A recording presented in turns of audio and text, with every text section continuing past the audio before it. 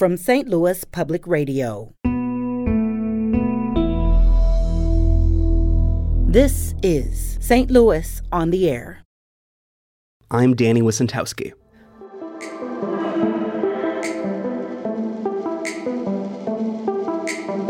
On November 9th, a man in a crisp blue suit walked out the front gate of the Algoa Correctional Center in Jefferson City. His name, Bobby Bostic, and as he walked toward a cheering crowd of family members and reporters, the first person to approach him and embrace him was Evelyn Baker. Baker and Bostic have a history. In 1997, the two had faced each other in a St. Louis courtroom, and after a jury delivered a guilty verdict, it was Judge Evelyn Baker who sentenced Bobby Bostic to 241 years in prison. She bluntly told him that he would die there. He was 18 years old. But time changes things, and against all odds, Bobby is a free man today. And to talk about his journey through decades of prison to the unlikely bond with a now retired judge who once saw him as beyond redemption, we welcome to the studio Bobby Bostic. Bobby, thank you for being here. Oh, I appreciate the opportunity. Bobby, you spent more than 20 years serving a 241-year sentence. That was your total prison term. How did you maintain hope during that time that you'd be free someday?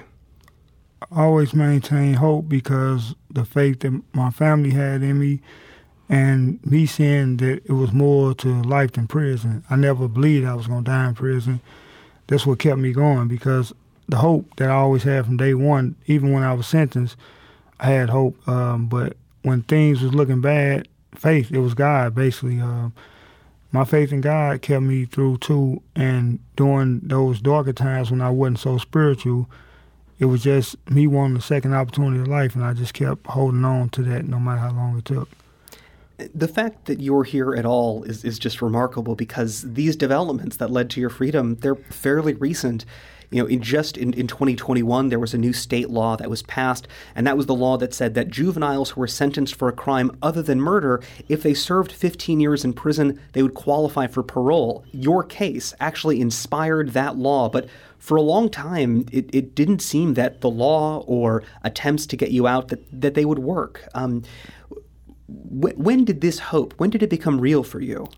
It was real even then, but everything that I tried to do got denied. Everything. I mean, up till then, until that law passed, and that was something that caught us by surprise because we didn't think that was going to pass. So basically, on the legal front, in that landscape, it was a failure as far as me trying to get out. Every door was shut in my face. But in the spiritual world, they say as one door closed, God opened the window. That whole thing was a miracle, basically. So I kept holding on against all odds. But there were some dark days when they denied something that's blatantly in front of their face, like Graham versus Florida said that a juvenile who committed non-homicide can't have a life sentence. And in Missouri, they said, okay, well, you got 241 years. That's not life. It's a technical play on words, but everybody know that it's life. And then when the judge herself said you would die in prison, that is life, right? And Bobby, the point you're making is just, it is mind-blowing because, this attempt in Missouri, this law that said, we shouldn't be putting teenagers or people who were children when they committed these crimes in prison for a life sentence. And then they saw your case where you were 16 when you went into prison, but you had a 241-year sentence. That was a number of charges that were added consecutively. And so they thought, well, technically, that's not a life sentence. That's only 241 years. That must be so frustrating to hear in a position where you were. Yeah. How did you get through that? I was beyond frustrating because when the United States Supreme Court make a law, it's national. And when they said that you can't have life for a non-homicide, I knew I was getting out. I mean, I was excited. I thought I was getting out. But then they denied everything that was filed. And then in 2012, a case called Miller versus Alabama came out of the United States Supreme Court. And they said that if you committed a first-degree murder, you can't have life without. Okay, and then it took 6 more long years of determining whether the case was retroactive and whether it would affect guys like me with consecutive sentences. When they did decide in 2016 that Miller versus Alabama was retroactive, Missouri in 17 said that don't apply to guys like me. So when they say that, the door is shut. every hope that we had was slammed in our face again because the court held those motions for 4 years. So we waited 4 long years, and the longer it took, the longer they take the answer, it gives you hope. Like, okay, they just taking long, but we finna get out. And as I mentioned, it took a law that wasn't passed until 2021 just to give you a parole hearing. It wasn't an order that released you saying this guy should have never had 241 years on his sentence. But in that parole hearing, Judge Evelyn Baker was your advocate, and I mentioned her earlier in our introduction.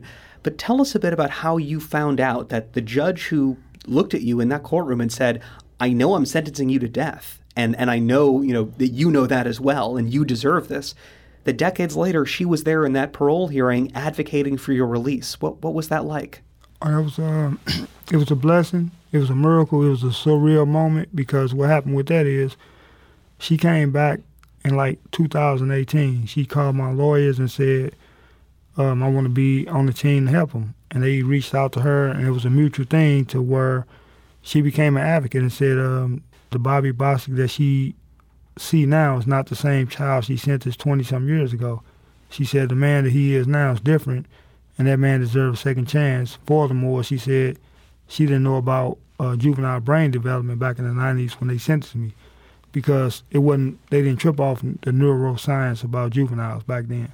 And that is what Judge Baker, that's kind of what she said in an interview. She spoke with CBS News correspondent Erin Moriarty, and this is what she said about how openly grateful she is that she got a chance to see you free. The Bobby Bostic I put in prison.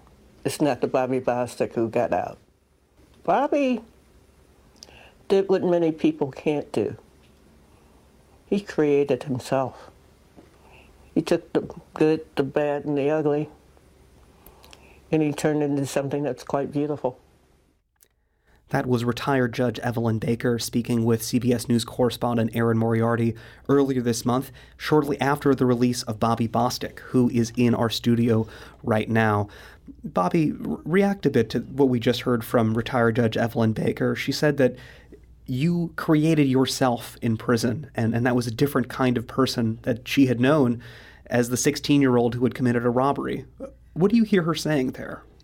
She just summing up the journey of the new me, basically coming from that troubled child to the adult man I am. I had to recreate myself in a negative prison environment. I had to wrap myself in a safe cocoon and really change. I did that by reading books, graduating from college, writing books. As she visited me in 2018-19, the man she met is not the child she sentenced. And when she heard me and heard my work, she's like, okay, let me help you get out because you don't deserve to die in prison. Mm-hmm. I was looking back at the transcript of some of that sentencing in 1997, and some of the things she tells you could tell that she, for lack of a better word, sounded fed up with you, with your case. And she said things like, you're going to die with your choice. Nobody in this room is going to be alive in the year 2201. That's 2201. That's the year that you would have to be to finish that 241-year sentence. She said, I feel nothing for you. I feel the same thing for you that you apparently felt for those victims and you feel for your family. These are devastating things for anyone to say.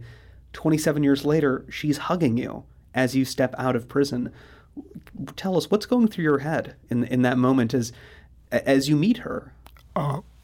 First of all, it was a surreal moment when you walk out and the sun shines. You free now, no handcuffs, no nothing, right? And that moment, for me, I knew it was God. Some people may not go into the spiritual, but for me, for any lack of words, all I can say is that was God, because to be getting out of prison is a miracle within itself. But this very lady who told you that you would die in prison, this the first person hugging you, because it's like making something right that was wrong, right? But Evelyn Baker, this judge who sentenced you, do you have forgiveness for her for knowingly sending a teenage boy to die in prison and knowing that would be the end for you? Oh yeah, I forgave her a long time ago because my motivation in prison was to get out. My vision was one day I would see her in the store or something, and I would be in my suit, business, my briefcase, and I would be a very successful man. And all I can do is walk over to her and say, how you doing? and it's no hard feelings towards it because on a divine intervention level, I think that God allows certain things to happen for people to be taught lessons. I had to be taught a lesson the hard way, and she was the vehicle that God used to teach me that harsh lesson. And it sounded like you had a chance to teach her a lesson in a good way. And she described meeting you, I believe, in prison in person, and she described how you told her what it was like to be a teenager who's sent to prison, to an adult prison, and it sounded like maybe she didn't fully know what this would be like, what she was actually committing a person to.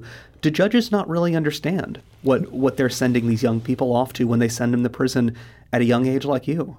No, judges can never understand what goes on inside prison because they never experienced it. But when you throw a teenager away and you throw him with these wolves, you killing any desire or hope that this person can have. As a teenager, when you sentence them to die in prison, it's a hopeless situation. It's like, why would I hold on to life when you just told me there's nothing to live for?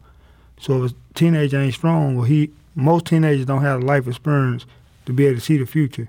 They can't even see 2 years into the future, less known 20 years down the line when they would get a second opportunity like I did. So I was lost when I was sent to prison. I was lost, hurt, wounded, and in that type of environment, you'll act out.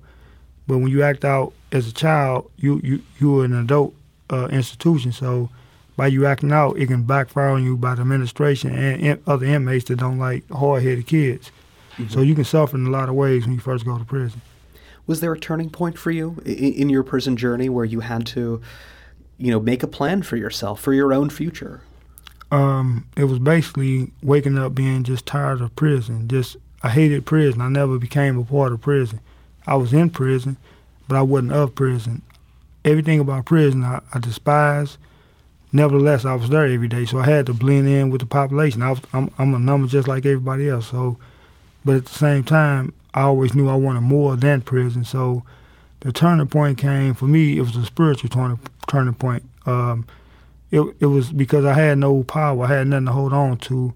It was no answer. The courts denied this. The courts denied that. I had no way of getting out of prison, so I had to look to something powerful to me, and that was God, basically. And losing my mother at the same time that I became spiritual, I lost my mother. And it was like, man, it felt hopeless, right? I was stuck in prison for life, and that's what they meant. But I never saw that. I saw goals. I saw positivity. I saw opportunities in the world that one day I'm going to get out there to explore. We need to take a quick break, but when we come back, we'll continue our talk with Bobby Bostic, who was recently paroled from a 241-year prison sentence that he began serving as a teenager in 1997. This is St. Louis on the Air on St. Louis Public Radio.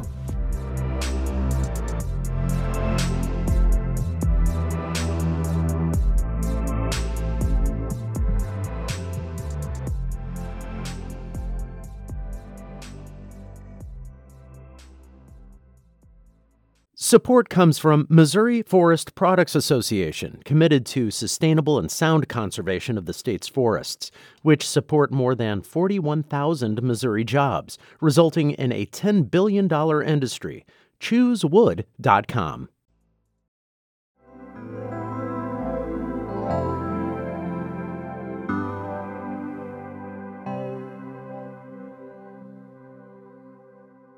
We're talking with Bobby Bostic, who was sentenced to a 241-year prison term as a teenager for a crime he committed in 1995 for his role in an armed robbery. Earlier this month, Bobby walked out of prison on parole, and he's with us now, talking about his journey and what comes next. Bobby, before the break, we talked about the judge who sentenced you, Evelyn Baker, and about her having this change of heart from the way that she treated you in a courtroom during your trial in 1997. Now, tell us a bit about that Bobby Bostic, that version of you at the age 16. What do you want people to know about what was going on in your life at that point, and what brought you to the crime that eventually led you to prison? Like many other troubled youth, I was lost in the streets. I had no direction. I felt like life was, I ain't gonna say it was meaningless, but it was full of pain, basically. When you're in the streets, you losing friends. They dying. Everybody, for me, my mother was smoking drugs, smoking crack cocaine.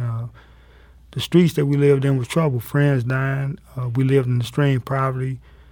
So that lost 16-year-old, he felt in his heart that he'd be dead at 18. He was just walking lost. He was a walking zombie with no hope. He felt that he was living, but he wasn't really living because he wasn't living for nothing. And this crime you were involved in, this was, people who were handing out, Christmas gifts and resources for the holidays. You and an 18-year-old at the time, targeted them in a number of armed robberies. This, reading back the details of this crime, this did hurt people, and this did involve you. What would you want people to know about how you look back at that and perhaps look back at what you did to those people? Well, I look back on that extreme regret, but in prison I found out that regret in itself is not a redeeming emotion. So I took that regret and took that energy to change my life and also to try to help other people, because I took so much, not only from those people, but in the communities where I sold drugs at. That was somebody's mother I was selling drugs to. So by me selling drugs, I was taking the kids' money that they needed for school. I realized the impact of that when I was in prison, away from all that.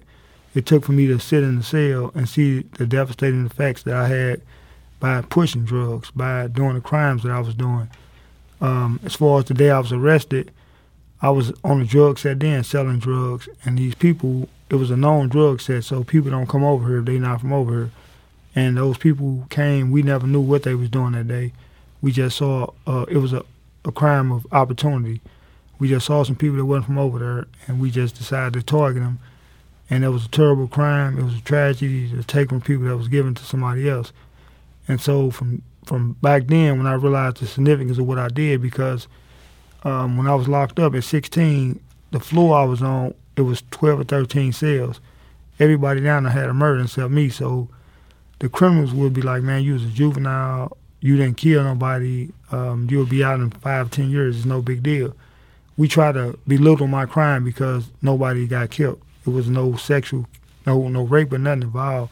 So for me, it was, in my mind, I always, not me, but the people I was around per se, was like, man, it's no big deal. We don't understand how they gave you that much time. Until in prison, I took restorative justice classes, victim impact classes, impact of crime on victims, and then we go into detail of what victims go through. And then I took college courses on victimology. And in those courses, I understand the trauma that the victim go to, no matter, it can be a theft crime. It ain't got to be a crime of violence, but being that my crime was a crime of violence, I realized what those people went through. They civilians, they not from the world that I live in. So it traumatized those people for years to come, and I realized the impact of what my violence did to those people. And then it was then and there that I knew I had to find a way to give back, because I couldn't change what I did. Yeah. And Bobby, you mentioned, taking these restorative justice classes, and you took a lot of classes and college courses in prison.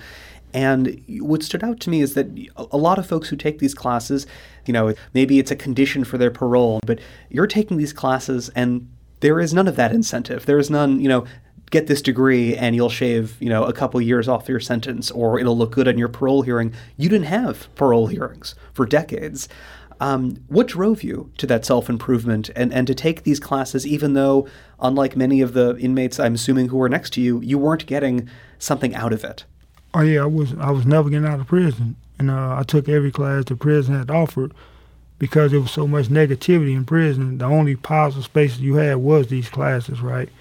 This is the only place where people explored positivity in prison, because there was so much negativity. So I was never going up for parole. I never took the classes to impress a parole board, because I never had a parole hearing.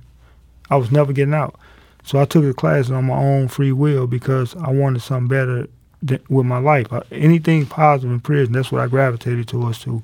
The classes was always restorative justice classes in particular. The other hundreds of classes I took, it was a positive space in prison, and I always went to the positive places. Like if you're on the street, you want to escape, you go to the library. So for me to escape, I went to classes all day.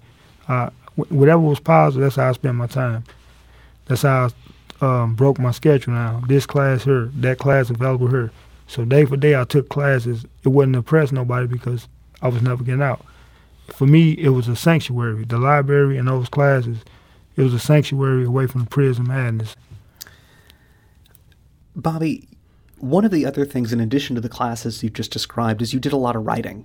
And you wrote multiple books, and you wrote a lot of poetry. And in August, your poetry was featured at the Word Up open mic here in St. Louis. And while you weren't there, of course, Ronnie Amin performed your work for that open mic. Let's listen back to that performance of your work. The poem is called When You Pass Away, What Will You Leave Here? When you pass away, what will you leave here? What words of yours will the people come to revere? The short life is only a brief segment. It is being in the womb of the universe before the hereafter was pregnant. We should all contribute something to this world before we go. Let our descendants learn from our lessons by flipping through our portfolios. Yeah, at one time we could have been hell raisers, but hopefully by the time we depart, we would turn into trailblazers. Understanding that the world is just not some big playground, so look around, there is serious work to be found. What will be the fulfillment of your life? Weigh the good and bad and see what's most rife. A lot of people avoid this topic. To them, death is catastrophic. Either way, we will face death. What's important is the legacy of our mental and spiritual wealth. We must pass on our wisdom to the next generation. Our contribution to the world will be our demonstration. We all started off as impressionable boys and girls. When we die as adults, what will be our impression upon the world? Bobby Bostic. That was Ronnie Amin reading from the poetry of Bobby Bostic in August, and we are now talking here with Bobby Bostic, who was recently paroled from a 241-year prison sentence that he began serving as a teenager in 1997. Bobby, this poem that we just heard of yours being read, it talks about legacy. It talks about wondering what will you leave here when you're gone. Tell us about that poem and where your head was at the time when you wrote it. A lot of my poetry in the beginning of my prison period, I was in solitary confinement a lot because I stayed in trouble. And when I was in solitary confinement, all I could do was look within to try to find answers that I couldn't find without. So looking inside of myself, I discovered poetry, and I started writing poems every day, just expressing those type of thoughts like, what will your legacy be? Me looking at those four walls, I knew that wasn't it. So I was determined to do something with my life. And those poems come from a deep point of view. Like, I want to explain to everybody else, what do you want your legacy to be? This is what I'm going to do with my life, but we all in this world together. So what are you going to do to find your life fulfillment or your life goals? So I write poems to try to help people look for their life purpose, because this is what I'm feeling within, and I want to inspire them to look within too. Bobby, in another one of your books, you wrote a series of essays, and one of those is called The Redeeming Value of Art in Prison, and I'd love if you could read us a bit of that. Reading from my book called Life Goes On Inside of Prison, an essay that I wrote in that book is called The Redeeming Value of Art Inside Prison. A prisoner knows that he can never take back his crime. He cannot undo his past. But this is where the term redeem comes into play. By creating art that helps to heal other people, the prisoner is attempting to atone for his wrong. He is converting a mess into something of value. He is doing his best to make his life better by performing good art. Brian Stevenson once said that people are not the worst thing that they have ever done. This applies to prisoners also. Just look at their art. Before you write them off, let their art speak to you. What is the message? Feel it. Prison artists know that they have harmed society. They know that many people have been hurt by their crimes, including themselves. Therefore, they occupy their time in prison making meaningful art. In the art, they express remorse, warn others not to repeat their mistakes, and still see hope in a troubled world. Locked away from the world with all its problems, the prison artists still see so much beauty in the world. That was Bobby Bostic reading from his essay, The Redeeming Value of Art in Prison. Bobby, thank you for sharing that with us. And you wrote about the way that prisoners try to convert the mess of their lives into some beauty in prison. Was that what it felt like for you? Oh, that's what I did, and that's been this journey, because my life was a mess. The crime that I committed was a mess. But through that mess, I was able to write such beautiful words, such beautiful poems, and then to come out with a plan to form a nonprofit, which I did while I was in prison. These are dreams I had from the prison cell, so I got out and made it happen. Again, we're talking with Bobby Bostic, who was recently paroled from a 241-year prison sentence that he began serving as a teenager in 1997, and Bobby was just released earlier this month. And Bobby, you just referenced this nonprofit, this organization that you dreamed up from inside your prison cell, and which has also become something real. And I actually got a chance to see some of the work your nonprofit is doing, and I stopped by a elementary school in St. Louis on Saturday, and I got to meet you and your sister Morquise as she was handing out food and clothing. And Morquise talked to me about how much it meant for her to be doing this work and to have you there with her. It means a lot to get. I've been doing this by myself a whole year without him, and now that he's out, we can promote him more, and more people will come out to see him, so it feels really good to be out here with him. Bobby and I always, for me not to have anything, and for us growing up not to have anything, I used to go to the schools and see the kids that didn't have, and I used to volunteer to braid their hair, or volunteer to give clothes back. So Bobby, from his jail cell, was like, let's do an organization called Dear Mama. So he wrote up everything, and I just took it from there, and we've been giving back ever since. Bobby, we just heard from your sister Morquise talking about the origin of this nonprofit that you dreamed up called Dear Mama. Tell us a bit about that and what it was like to be part of that food and clothing giveaway on Saturday. It was the best feeling in the world to be able to give back to those kids, because growing up, I grew up in extreme poverty.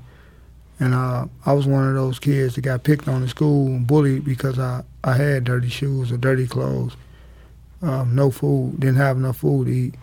Didn't even have a coat in the wintertime, so I know what poverty is and what those kids suffer from. And I knew I was getting out November 9th, so by November 19th, I wanted to have a food and clothing giveaway, so I coordinated that from prison. And when I got out, I spent my own money that I saved in prison, to buy all the food and some of the shoes and clothes that we gave away that day, because money is nothing to sacrifice when I took so much. So the greatest feeling in the world was to look in that crowd and see those kids going through them boxes, picking out new shoes and all that. Like, this started from a jail cell, man. You took from other people. Now you can give back to the same kids from these neighborhoods. Money is nothing to help other people. That's what you're here for. You're here to serve. So that was the reason to create the nonprofit. I wanted to serve other people. Bobby, before we say goodbye, what does the future hold for you? Well, as we speak right now, my sentence is still 241 years. Even though I'm on the street, I'm still serving the sentence. The sentence never went nowhere. So as we speak, I still got a death sentence. I still got 241 years. I'm not totally free from the Department of Corrections. So I'm still walking around where if I make a mistake that somebody else made, it can be a misdemeanor for them. But for me, it can send me back to prison to serve out the rest of a 241-year sentence. So my focus is to fight that sentence, and meanwhile serve the community, serve the communities at large, help people with the knowledge that I done got, help kids find their way, and help adults realize it's never too late for their goals, because it was never too late for me to get out of prison. So I'm going to use my story for inspiration and live life to the fullest, because life is short, and for me, life is going to be short. I got 30, 40 more years, but I'm going to live them to the fullest if I live that long, to make the best out of life and not take things for granted. Because when I got out of prison after 27 years, it's the everyday things that other people take for granted that meant everything to me. So don't ignore the simple things of riding in the car, riding a bike, going outside, taking a shower when you want to, drinking a cup of coffee when you want to, going to sleep when you want to. So for me, I'm just going to enjoy life every day and live and serve and give back. Bobby Bostic was released on parole on November 9th after serving 27 years of his 241-year prison sentence for a robbery he committed in St. Louis at age 16. Bobby was released with the support of the judge who sentenced him all those years ago, and he has big plans for his life, his art, and giving back. Bobby, thank you so much for joining us today. Appreciate the opportunity to share my story here today. Coming up, baking tips from the longtime pastry chef at Tony's. This is St. Louis on the Air on St. Louis Public Radio.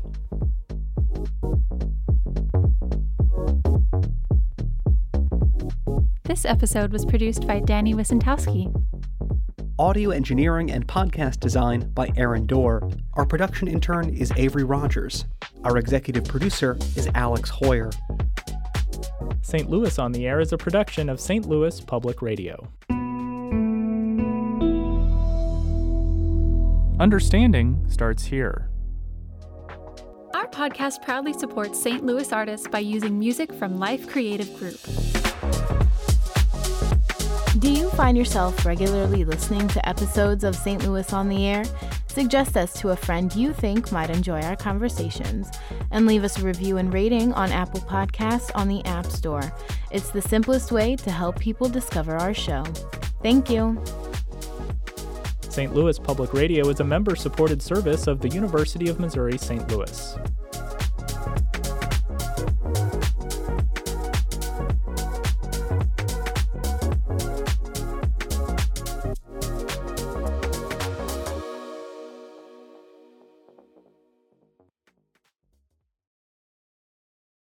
Support comes from the Missouri Forest Products Association, committed to conservation and careful management of the state's forests to make them more resilient and better habitats for wildlife. ChooseWood.com.